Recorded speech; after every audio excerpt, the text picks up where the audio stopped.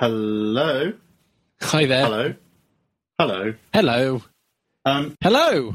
Hello. Hi. How you been? What you been doing? eBaying. Oh, right. Okay. How's that going? Not too bad. Out of the 6 items that were up for sale from last Wednesday, 4 of them have sold, which is pretty good. And the 2 that haven't have very little value attributed to them, so it's not a surprise that they didn't sell. And a phone, a Nokia phone, a phone that I probably stopped using in 2003. That sold for £18. Probably to a drug dealer. Probably. But that's a burner. You just sold a burner. You become a burner supplier. I sold a burner and I laundered his cash. So I'm helping all aspects of society. But so I'm kind of in the thick of that, so I'll be posting some of that stuff off tomorrow.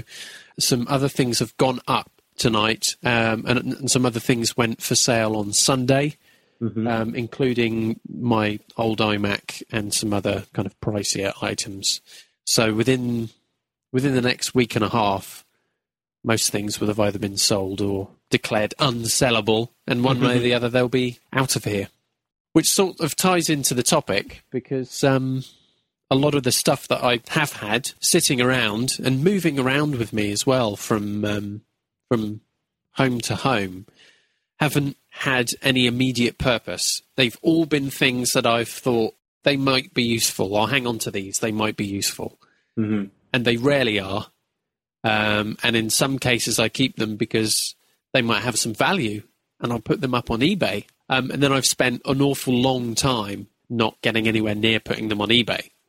So any value that I think that they might have would be dwindling all the time, and it's sitting there, and you think, well, that would probably net me, I don't know, £50.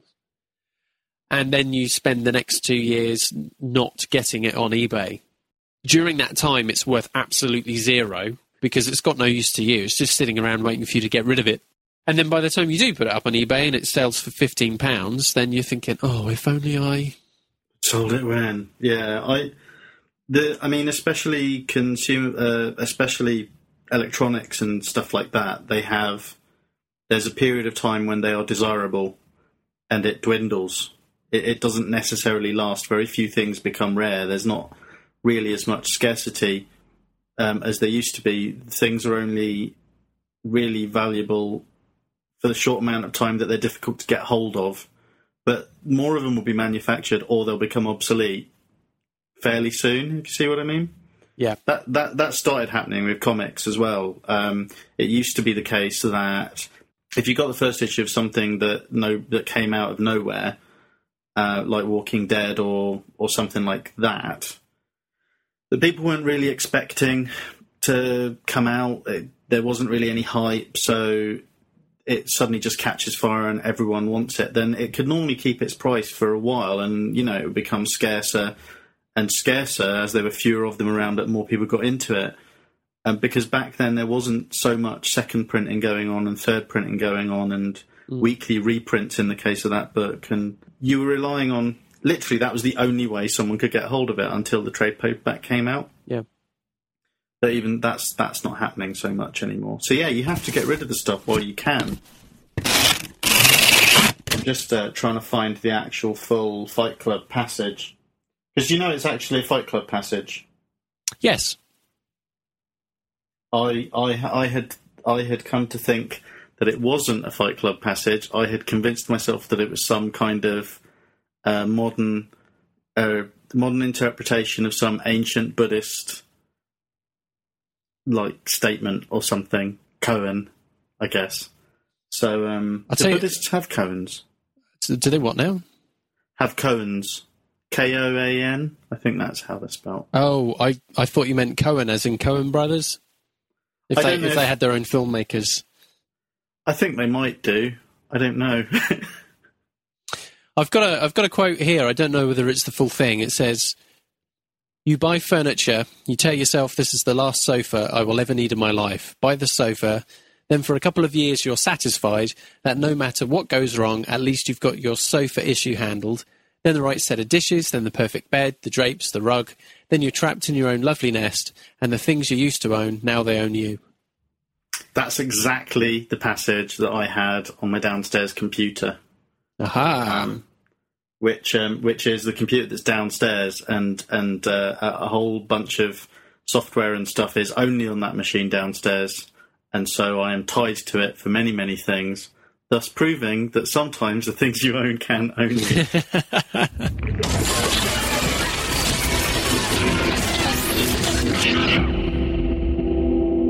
Unanswered. Okay, so this week, or this fortnight, or this show,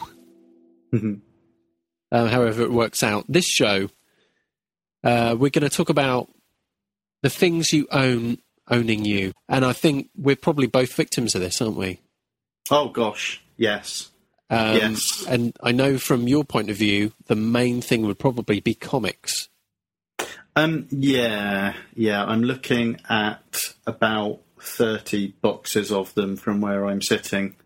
What's probably more telling is I can see a shelf full of vinyl that I'm not even sure I still have the capability to play from here, nearly all of which I can download from the internet if I want to, or pick up on CD. Yes, comics are the thing I've accumulated the most of because I dearly love them, but generally I just don't let things go. I keep them. I think partly it's genetic, because my mother has a tendency to hoard stuff. And I've certainly picked up her mentality. The difference between us, though, is she collects stuff like plates and mugs and things like that, but that she is never going to even look at. They're in cupboards, or they literally just become a burden. She doesn't have... It's not like she's ever going to use them. There's no way she possibly could. She's very unlikely to sell them because she was doing this before things like eBay. So there was never going to be a venue for her to sell them. But she was always worried.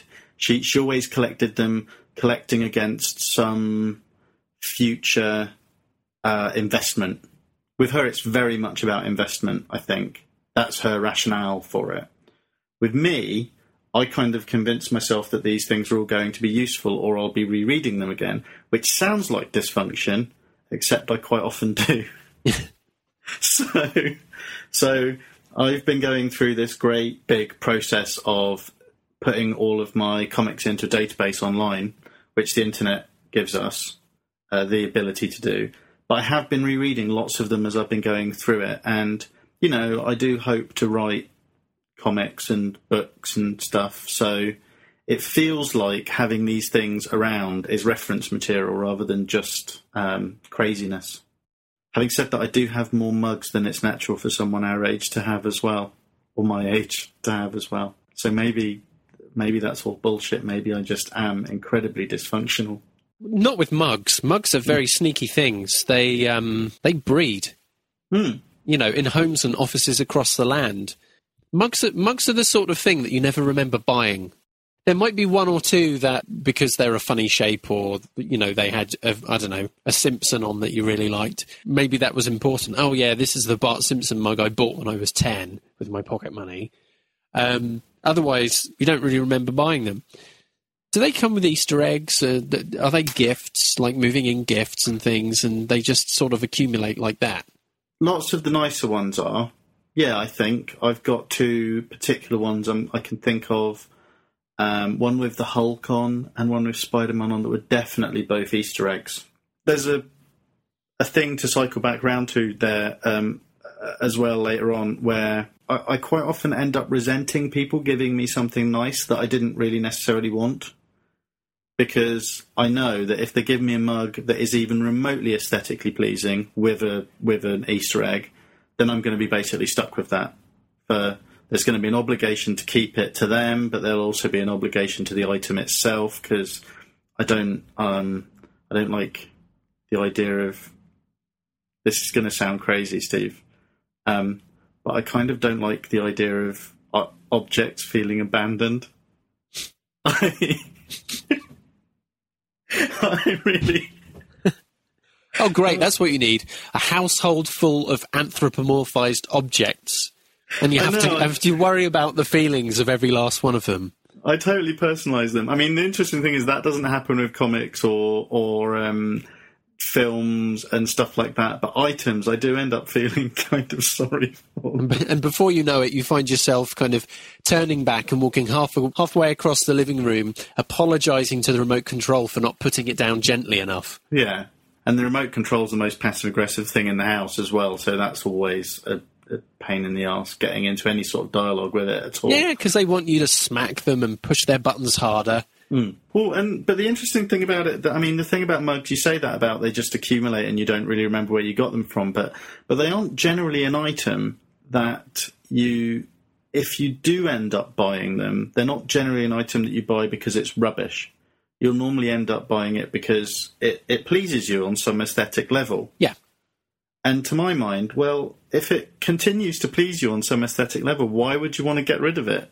Is kind of how I feel. Even at the point when you've got dozens of them. Yeah, but hang on a minute. The mugs that you buy that you like are yours, right? They're your mugs. Yeah. They're your mugs and they're not for guests. They're always going to be the ones that you drink from.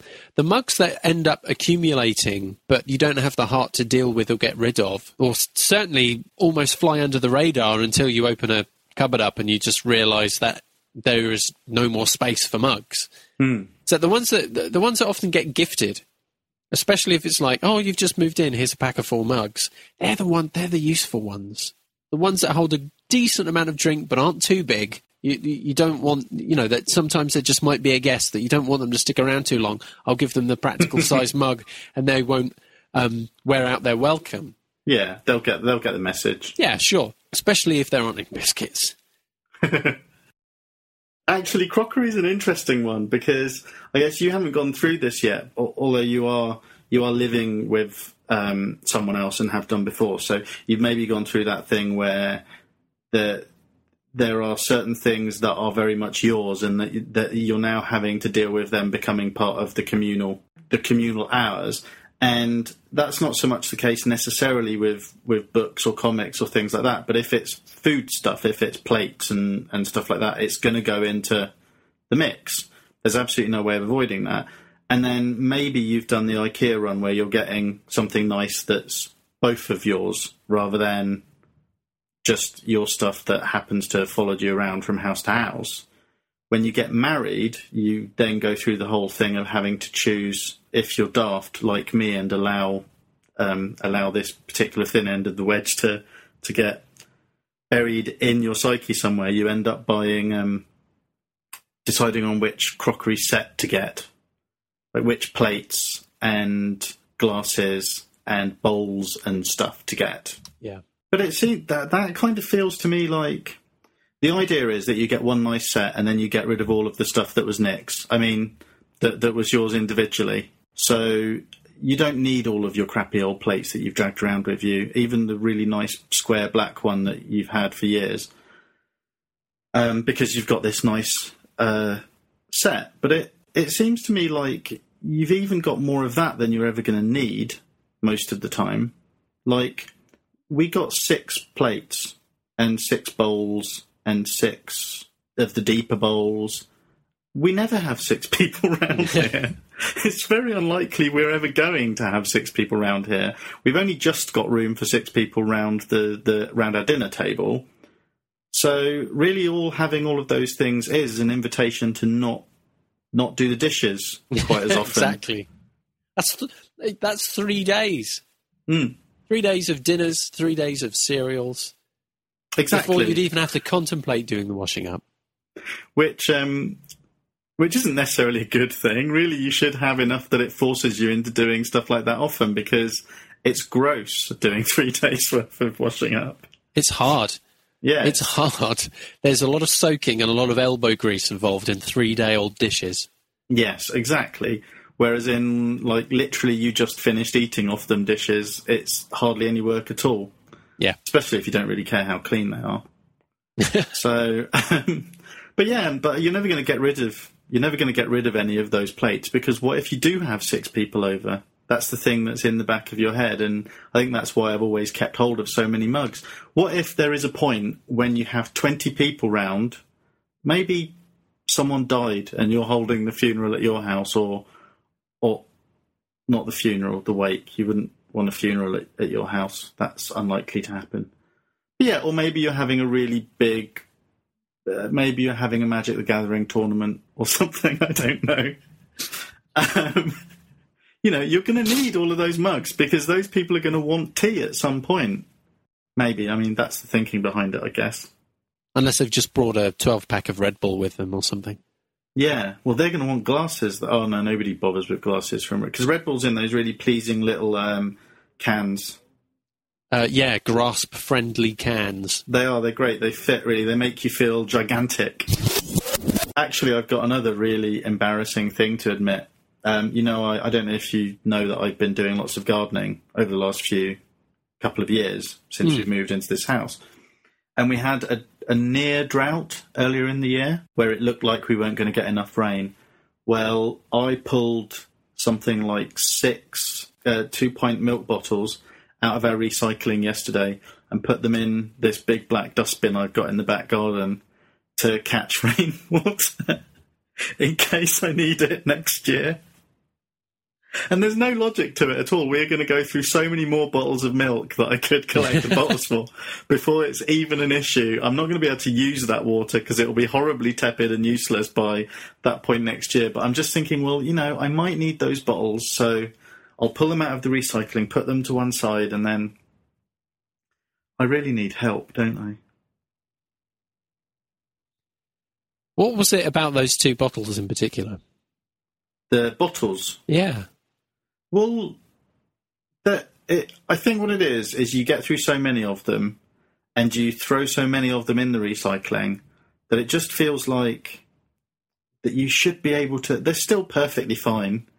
They just don't have milk in them anymore. They're still perfectly fine bottles. I just feel like I should be able to wring some more use out of them. It wasn't like you had a particularly good day and you came home and you looked at the 2 of them and you just said, "Boys, I've got a job for you." No, not at all. There's that weird... I don't know if you suffer from this, but I do sort of feel an obligation to the things I own that I'm going to look after them. I don't know if you've been around my comic collection for any real length of time, but I can be a little bit fidgety about other people reading that stuff because I kind of want to keep it in good condition. And that's not because I want to sell it on, really, although it has worked in my favour that my stuff's in quite good condition. Mm. And it's only partially true when I say to people, my go-to excuse about this behaviour is always, well, I would like my kids to enjoy this when I eventually have kids, although I don't know where we're going to put the kids when we do eventually have them, because I have all of these comics that I want them to read when they're older, these imaginary kids. But that's only partially true. Part of it as well is that I kind of feel obliged to these items, if I've got any enjoyment from them, to keep them in some sort of decent condition. So they would actually have less value to you if other people thumbed through them too much, or if you got them out of the box too much? Well, I can get them out of the box because I'm quite careful with them. I don't know. I mean, I actually kind of love lending stuff to... I love the idea of other people getting the same enjoyment out of things that I have. I just don't understand why they can't be more bloody careful. Well, it doesn't come with the 30 years of history, does it? To them, it's just 24 pages. This is something that happens to me with everything, though. I feel like this about crockery.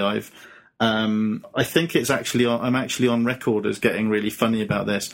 I don't understand why, and because I'm a passive-aggressively abusive spouse, my wife is starting to not do this quite so much. But I've met so many people who, when they're piling up used dishes or something, or they've drunk out of their mug or whatever, and they put it down, they just leave it really near to the edge of the table. And when they pile up plates, they pile up. They leave a knife and fork on the bottom plate, and then they pile up a plate that doesn't quite match on top of that one, and then they just pile it up, and it's like, well, you're asking for that stuff to fall over.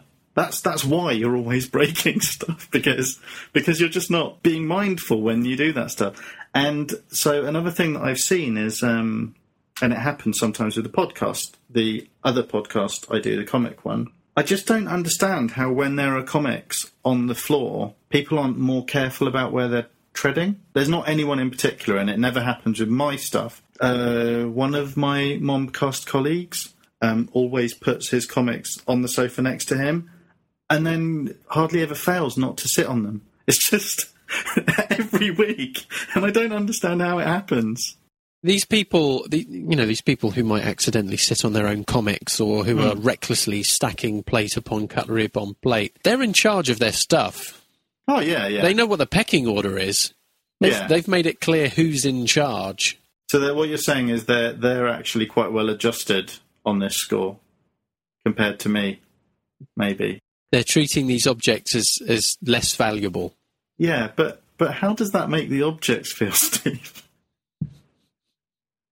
I mean, nobody ever stops to think about that except me and possibly you. I don't know. They may need their lawyer. I've lived away from the family home now for 11 years now. 11 years? 10 years? 10 and a half years. Split down the middle. Split 10 and a half years, yeah. And I've lived in 4 different places in that time. And obviously, naturally you do. As you go along, you accumulate more things as you go along. Some of these things are useful to you. Some of these things you use every day. And other things you've just carried along with you. One thing that you mentioned, and you're carrying still with you at the moment, that I've carried all that time, is vinyl records. Yeah. And almost every time I've moved, I've revisited the stack of vinyl records that I've got and made a decision about what's coming with me this time and which records are going to have to go to a charity shop. I've got under half of what I started with. And a lot of the vinyls that I took on, I didn't buy them, I just took them on, were the vinyls that my dad owned. He passed away in 1995, and we moved out of the big family home that we were in for a long time in 1999. And I'd sort of adopted these records as mine, I guess because A, I was interested in music, and B, they were my dad's, and it felt like by having them I was more connected, I guess. And this was the memento I chose to keep. And I guess at the time I kept them for the right reasons, but all they've done ever since is take up shelf space and be an absolute pain to move. Because these things are heavy.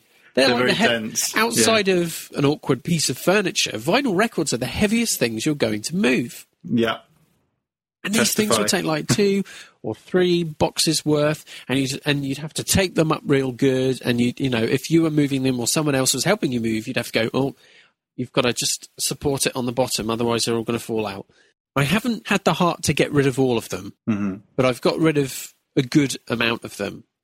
I think if I was going to be really honest with myself, I'd get rid of a lot more of them.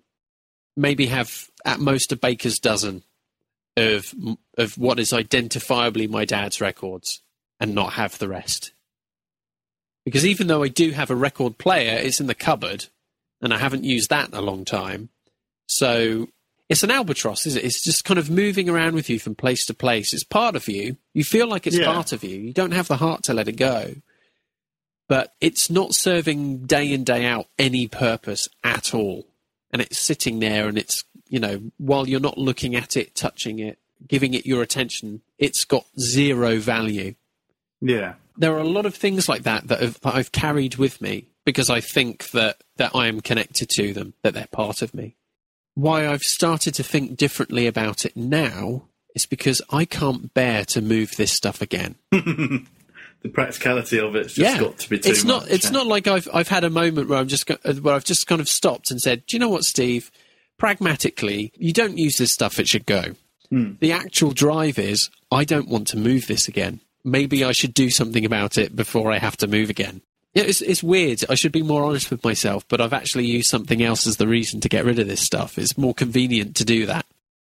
Along with the vinyl records, There's another thing that has moved around with me for the last 10 years that I've been meaning to deal with for maybe the last 4 years. And it will sound absurd now, but when I acquired them 12 years ago, and for the preceding, 4, maybe 5 years, they had a lot of value and they meant a lot. And that was my wealth of wrestling videotapes, VHS tapes.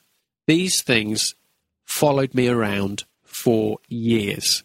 I bought a whole stack of them secondhand from a friend of mine. I bought 50 of them, all retail tapes of WWF from the late 80s and throughout the 90s. And I bought them from him. He didn't want them anymore. He was having a clear out. And I'm like, oh, great, bargain, I'll have them.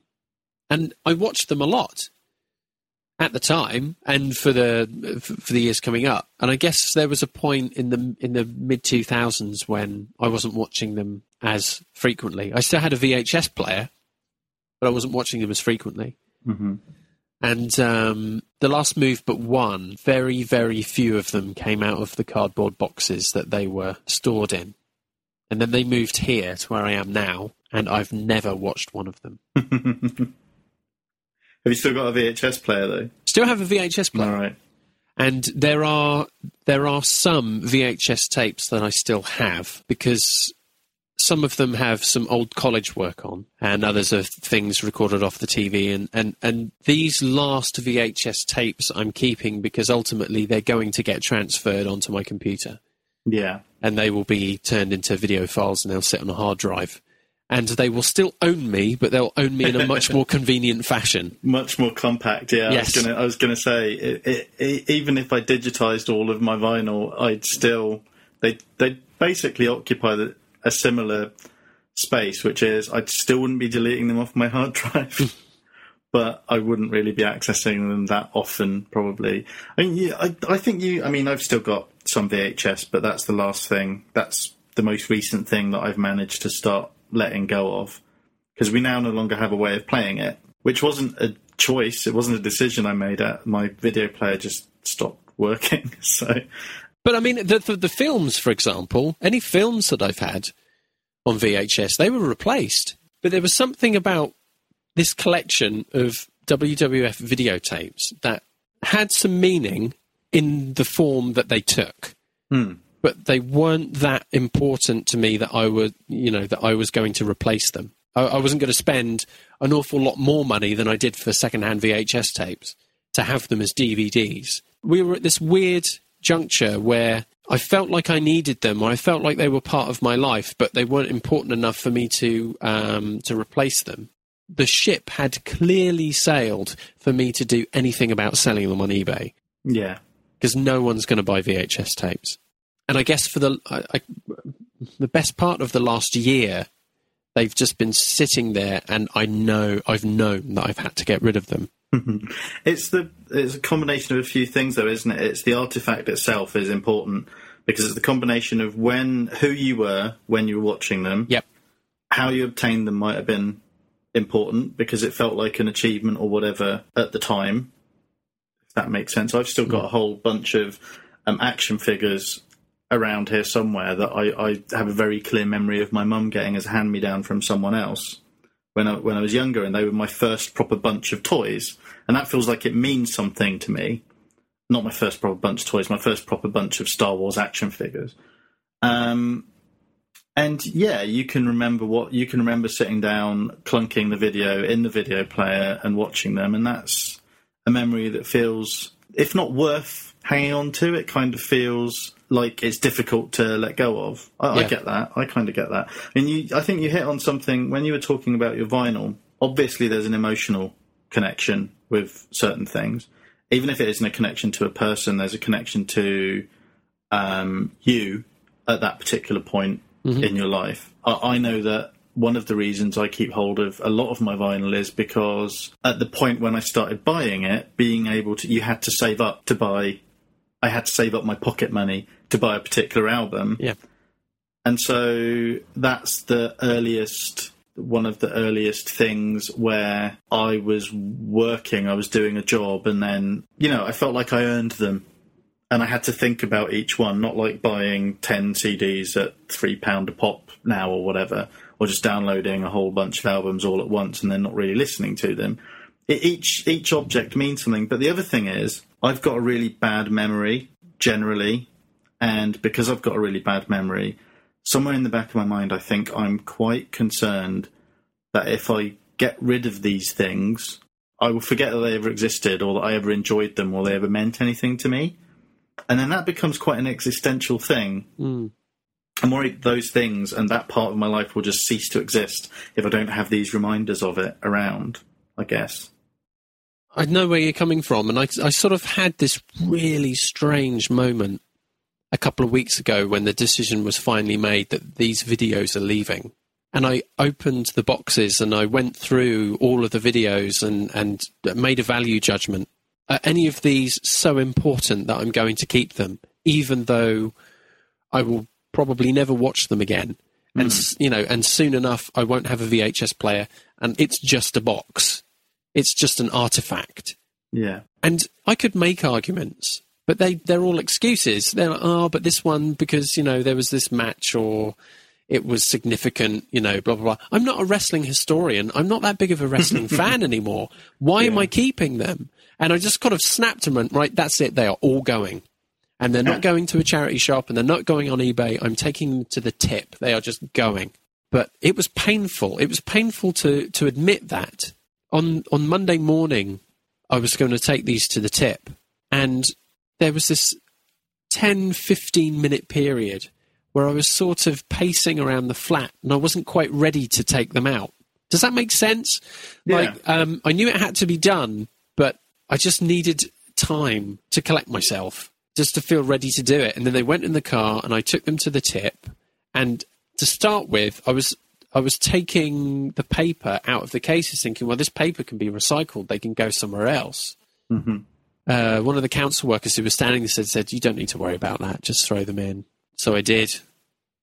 And that was that. And I got in my car and I drove away. And that was me cutting a significant cord. I mean, it doesn't sound like much, but this was a moment that was saying there is a part of me that I thought still existed that hasn't existed, and hasn't existed for years, and I just hadn't faced up to it. These fucking tapes had so much of a hold on me because I thought that this was some deep connection that I had, and this summed up who I was. And they just ended up being just stuff that got in the way, that needed to go. I wonder how many times in a week those council workers get to feel like a micro-therapist. Yeah. It must, the amount of... All I needed was a hand on the shoulder and said, it's okay, you can just let them go. And I would have probably cried.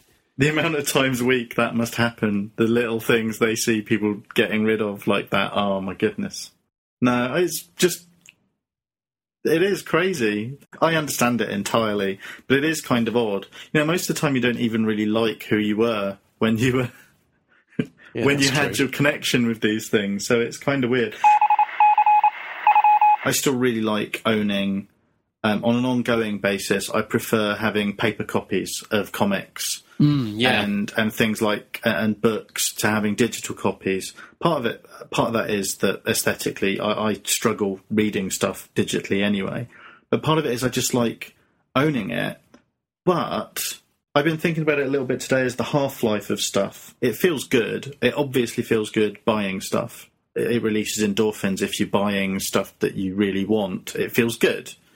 But there's a point at which, if it's a regular thing you're doing, it stops feeling quite so good, I think, and it starts becoming an obligation.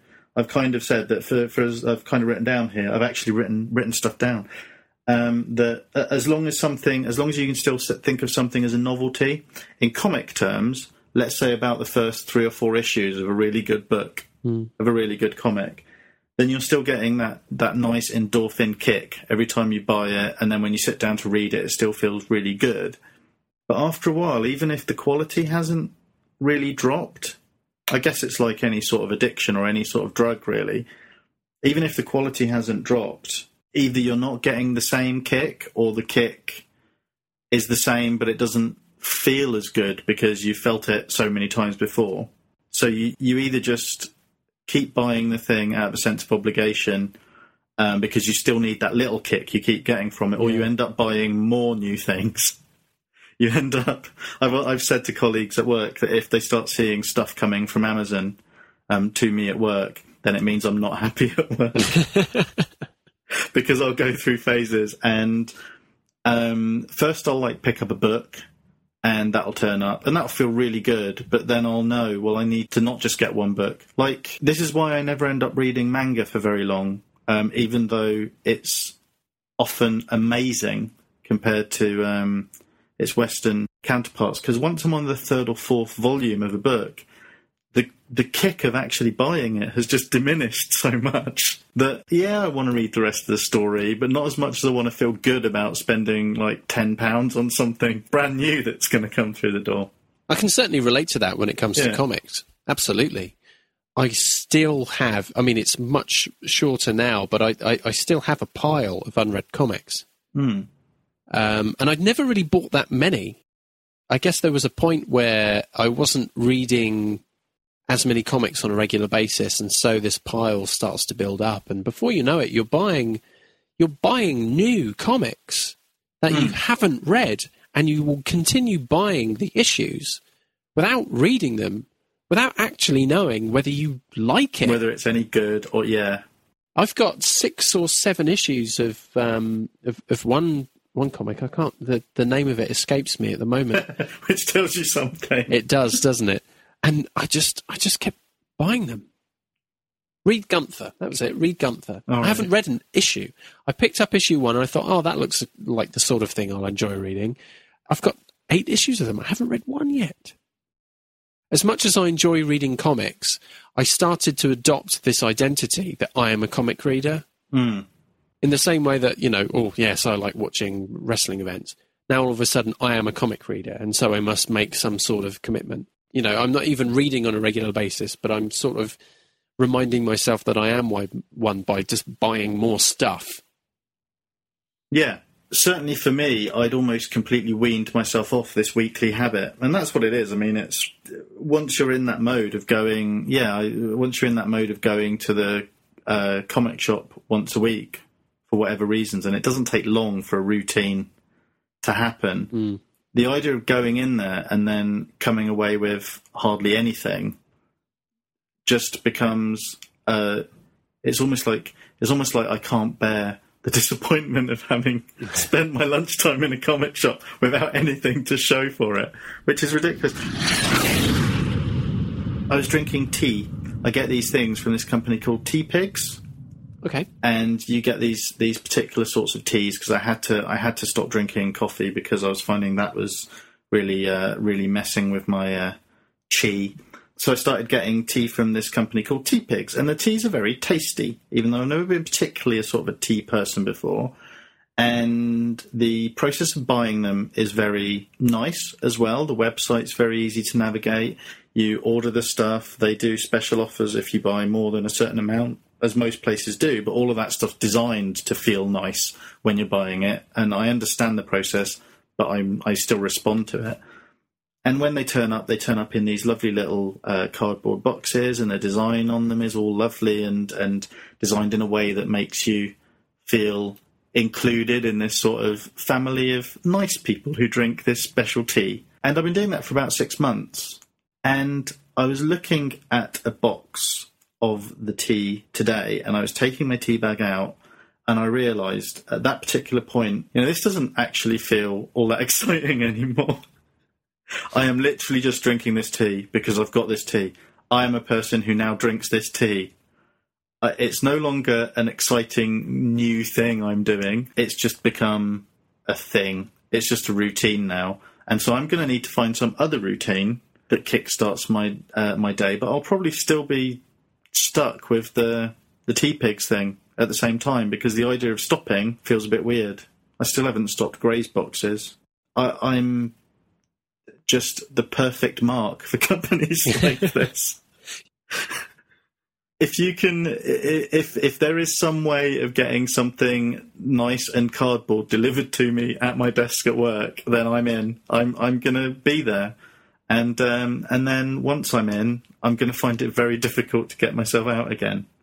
See, this just points to you finding another job, doesn't it? Because it's all about I just need something to keep me going at my desk. I always like stuff, though. I think if I was at home, I guess I still come very much from... I'm a little bit older than most of the people I hang out with, and I still come very much from this place where we still used to write letters to each other sometimes, and the only time you got something through the door, it was either, people still got mail, and you got parcels, and they were normally presents that somebody had thought to send you or something. I guess if I was at home, the idea of just the door going and me and the dog running to see what had happened at the door, and it just always being junk mail, I think would chip away at me, to be honest. I think I need there to be other stuff coming to the door. Nobody ever sends letters anymore. No, they're always rubbish, the ones that do come through. Yeah. Yeah, oh, do you mean people actually still write you letters, but they're idiots? No, no, just the letters that come through are either, hey, you owe us money, or hey, you could spend some money. I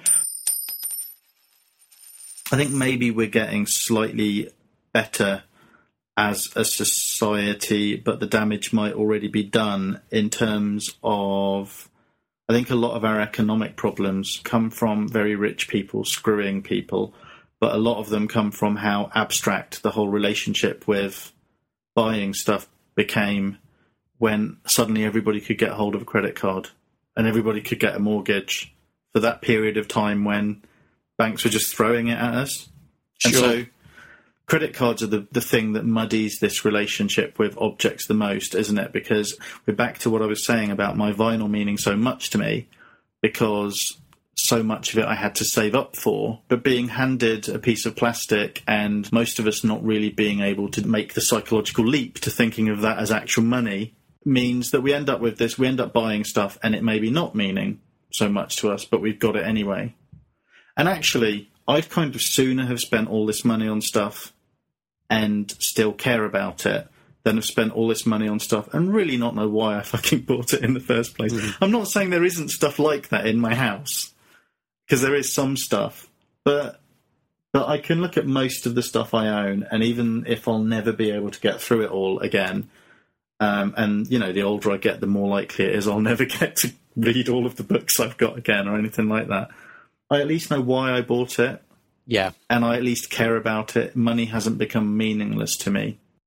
I don't know. There's this conflict, isn't there? There's this friction between people I think all of us would kind of like things to be a bit more minimal. We'd like to have less stuff around. Just because we've seen what that looks like on TV or in IKEA, and it seems very appealing. It's definitely a phase I'm going through at the moment. It's taking a long time because, as I said earlier, a lot of it is kind of admitting that there are parts of me that don't really exist anymore. Yeah. And some of this stuff is, being sold at the moment. I think probably one of the hardest things I'll have to deal with, but I do intend to deal with at some point, is the video game collection. Mm. It's one thing having an Xbox and a few games, which I do, but then to also have a lot of Dreamcast stuff, a lot of PS2 stuff, some Nintendo 64 and GameCube stuff, that again is all sitting around actually not doing much day in, day out. Except I think that one day I'm going to be able to, I'm going to be able to play on some of it. Do you know what I mean? That stuff has to go as well, but that seems like the hardest thing to let go of at the moment, so I'm leaving it till last. I'm keeping my GameCube games because my kids are going to have the GameCube in. We'll have a den. The main game consoles will go in with the grown-up telly in the proper room, but then the kids will be able to play on the old classic games. And I'm going to recreate. I'm going to recreate in them my formative years. Not that my formative years were on the GameCube, because I'm old as fuck. So I was in my 20s or 30s by the time it came out. But I'm going to, as much as possible, I'm going to try and recreate the cultural background and life I had in them. So, as any responsible parent would do, you're instilling the very best of your anxieties in your offspring.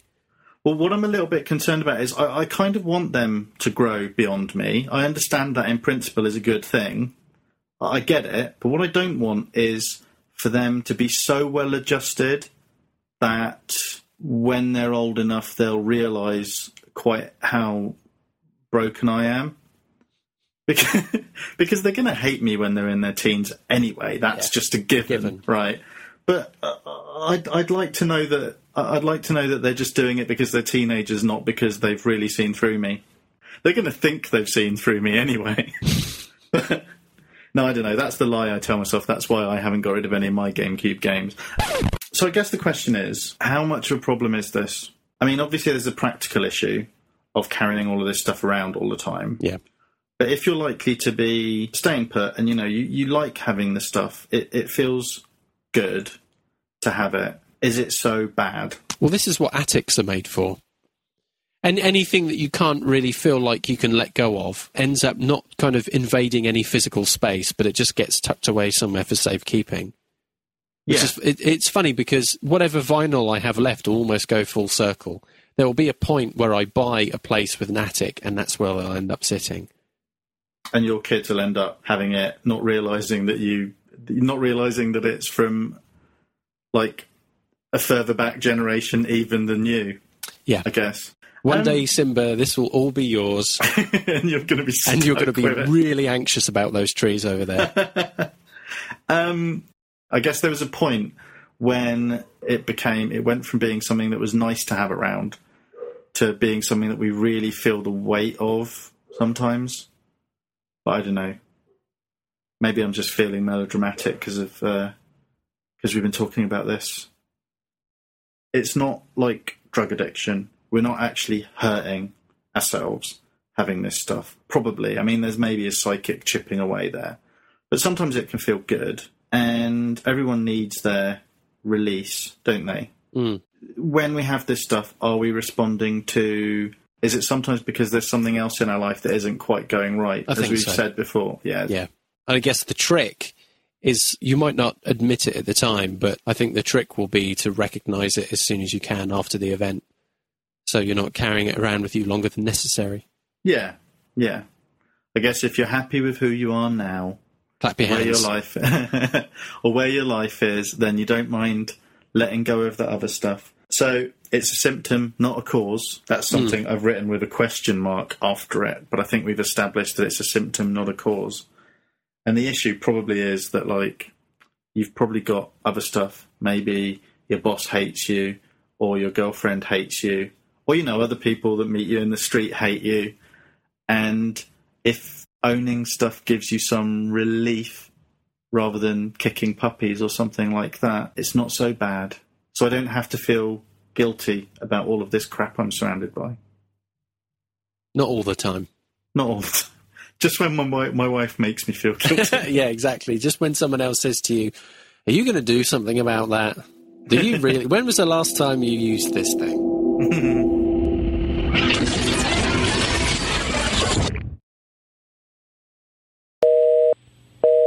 My faith's dirt cheap. I just generally trust that the universe will. You're an agent of the universe, so you will provide one way or another. That's fine. Cool. Do I get a badge? I think agents of the universe do get a badge, but only once they've hit their 60-day chip. That might be Alcoholics Anonymous. I'm not sure. Oh, that's a callback almost. That's impressive. I know. In the back of my head, I'm still ticking over on this The Good Life fantasy, where I'm Richard Briers and I'm making use of everything that comes along, and I'm getting to have sex with a young Felicity Kendall. Envious. Yeah, well, that Felicity Kendall doesn't even exist anymore. I mean, she nearly does. She's still quite attractive for an older lady, but she's no older Jenny Agutter, I'll tell you that straight. It all requires just a small recalibration. Yeah, not even that small, probably. I don't know.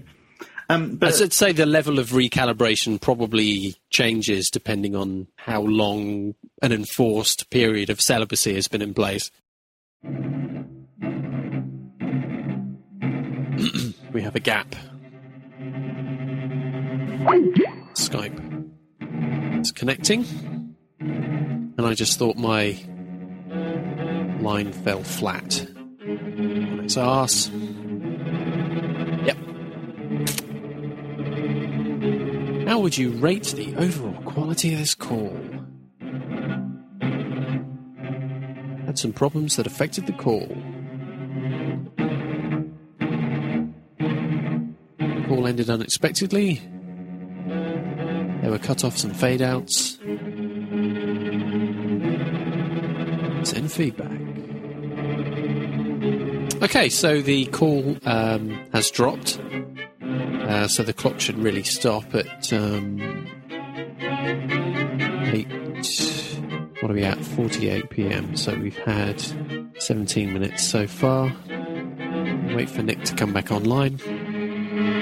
And Skype is paused, actually. That's going to be frustrating.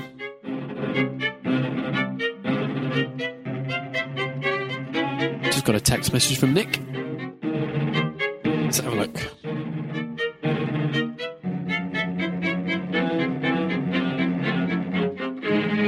Still connected to the internet, but Skype is having a gear attack. So let's check the emails.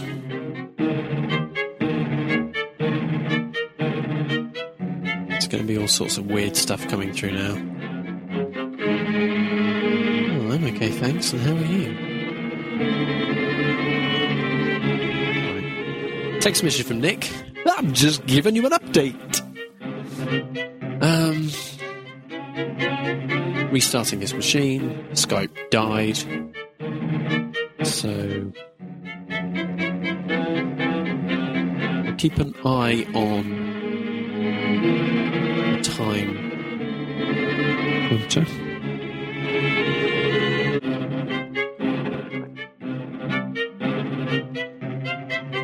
Soup.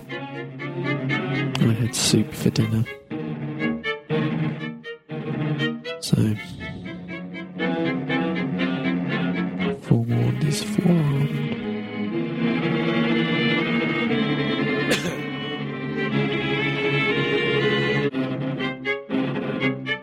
Boy, this really interrupts the flow, doesn't it?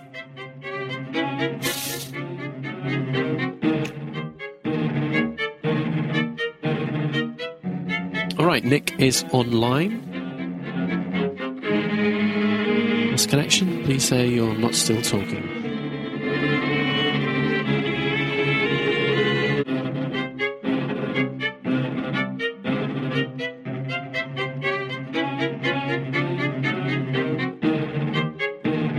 Okay, so at 45:33. Hello. Hello. I have no idea what happened there. Skype just had a GART attack. It did, didn't it? It had it totally. It had a GERT attack. Its GERT exploded. Oh, well. So what was your joke? Or would it fall flat now? You had to be there. Oh shit! I kind of was there. No, I was just. We were talking about recalibration, weren't we, on the Jenny Agutter and Felicity Kendall front? And I was just saying that the level of recalibration would differ depending on the length of the period of enforced celibacy. Yes. Oh, yes. No, that's true. Yeah, it would have been better the first time round, though. Oh, I'm sorry. Well. You can take the laugh I just did there. That'd be fine. What I'll do is I'll take it and then I'll just sort of time stretch it a little bit and then double it up so it makes everything sound funnier. It'll be like an Inception laugh. Yes. Yeah. Anyway. With added foghorn in the background, it would be fantastic.